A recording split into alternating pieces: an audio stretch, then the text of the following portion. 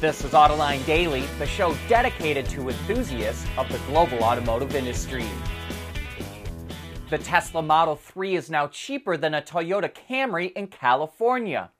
Earlier this week, Tesla announced that the cheapest version of the 3 now qualifies for the full $7,500 federal tax credit, which dropped its price to just over $32,000.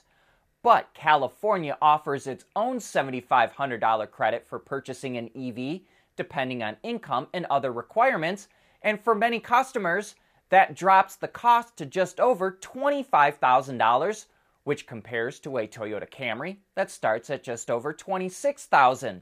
What's more, residents living in Southern California can get another $2,100 incentive to buy a Model 3 from Tesla, which means qualifying buyers can get the EV for under $23,000. EV battery technology keeps getting better. Now a startup in China called Greater Bay Technology says it has a battery that is not affected by cold weather.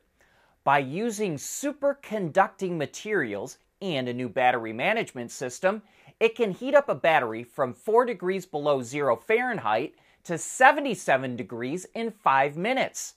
That allows the battery to charge quickly, and it prevents an EV from losing range in cold weather. Greater Bay claims that its battery can charge in 5 minutes with the proper fast charger, but that's as much detail as it's released so far. Hopefully, we can see it perform in the real world soon. That EV price war in China is rippling down through the supply chain. Reports in the country say Chinese automaker Changan, which also makes cars for Ford and Mazda, is forcing its suppliers to accept a 10% price cut.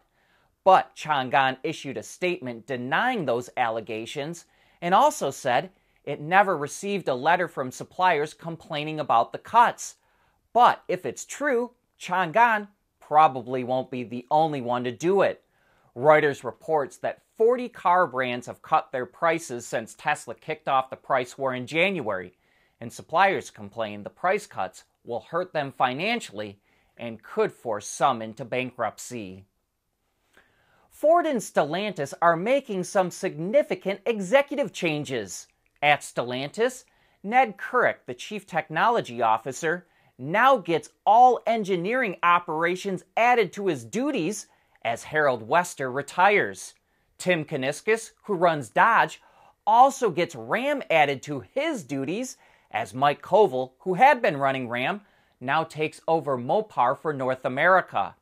And Ford is getting a new head of purchasing. Liz Dorr, who had been the head of sourcing at Whirlpool, will become Ford's chief supply chain officer. In the latest Plant and Moran supplier survey, Ford was rated very poorly by automotive suppliers, and no doubt it hired Liz Dorr to turn that around. We want to know what drives your testing. OTA, connected car, diagnostics, remote testing. Intrepid Control Systems is here to help you work from anywhere. Intrepid Control Systems, driven by your data. Ram unveiled a new unibody-based pickup for the Brazilian market called the Rampage. Most of you are going to wonder if it's coming to North America, and the answer is, we don't know yet. The U.S. flag in the taillights could be a foreshadow to that one day happening, but it was also developed with help from its North American design team, which makes sense because it basically looks like a baby 1500 pickup. We don't know the exact size of the Rampage either, but reports say it's based on the same platform as the Jeep Compass and Alfa Romeo Tonale. If that's the case, the turbo hood graphic likely indicates there's a 4-cylinder engine that powers the truck. There's only a couple of shots of the interior of the Rampage, which show the dual digital display screens, but we should learn more about the truck soon.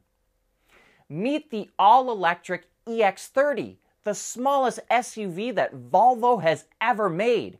In the US, it will be priced at $34,950, not including destination charges, which Volvo says makes it price competitive with similar-sized vehicles with an internal combustion engine. In Europe, it's priced at 36,000 euros. We have some specs on the vehicle, but they're a bit confusing because Volvo cherry-picked the data that it wanted to release at this time. The price we quoted is for a base model with LFP batteries, and Volvo did not release the size of the battery or the range. With a single motor and NMC batteries, again, no battery size was announced, the range will be 275 miles. A performance version with 2 motors and an NMC battery will have 440 horsepower and go from 0 to 60 in 3.4 seconds. Charging the pack at 153 kilowatts will go from 10 to 80% in 26.5 minutes. And apparently, Volvo felt it was very important to include that half a minute. A cross-country version with more rugged ground clearance will come out at a later date. In the UK, Volvo is going to a direct sales model, while in the US, it will allow customers to reserve models online. And in the US, the vehicle will come with a 69 kilowatt-hour battery pack that comes from China, which means that Volvo is going to eat that import tax. The EX30 is part of Volvo's goal to have half of its sales be BEVs by the middle of the decade and earn an 8 to 10% operating profit. By 2030, Volvo will only sell electrics. Peugeot is not the only Stellantis brand showing off its wild future interior. DS Automobiles revealed an interior concept called MI21. However, unlike the Peugeot, this is much more futuristic, and we may not see interiors inspired by it until 2027. With that in mind, we're only going to highlight a few key aspects. The first is space. It pushed the dashboard forward, removed the center console, added hidden storage, and combined the loudspeakers into one unit, which kind of looks like a beehive hanging from the dash. The other highlight is the screen, but really the two ends by the A-pillars are the only front screens. The rest is a strip that can be made opaque to display information or become transparent to reveal the pattern or material that could be behind it. DS thinks this could make a vehicle interior seem less visually intrusive. BorgWarner, which traces its roots back to 1901, is a legacy supplier that's pivoting quickly to electric vehicles. It's spinning off chunks of its ICE business and has bought 5 companies involved in battery packs, e-motors, power electronics, and DC fast chargers. Borg expects to book about $2.5 billion in sales related to BEVs and hybrids this year and boost that to $10 billion by 2027. To signal the new direction of the company, it's also changing its logo. BorgWarner is also a sponsor of Autoline. You know, much of the public back in the day used to look at NASCAR drivers as moonshiners or even hicks, but these days the series is attracting some internationally known drivers, like former Formula One champions Jacques Villeneuve, Kimi Räikkönen, and Jenson Button. And now Kamui Kobayashi, who has won the 24 Hours of Le Mans, as well as 2 WEC championships with Toyota Gazoo Racing, will compete in the NASCAR race at the Indianapolis Motor Speedway Road Course in August. He'll drive for the 23 XI Racing team and will be the first Japanese driver to race for Toyota in the series. And that brings us to the end of today's show. Thank you for making Autoline a part of your day.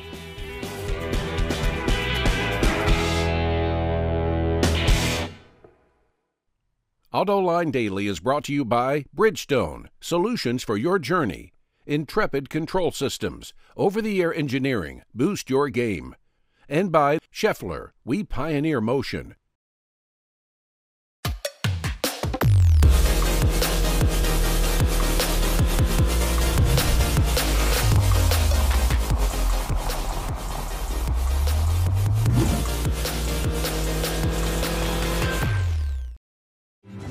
At Scheffler, we pioneer motion. Electrifying mobility manufacturing smarter, reducing CO2 emissions, making energy production clean. Schaeffler pioneers motion to advance how the world moves.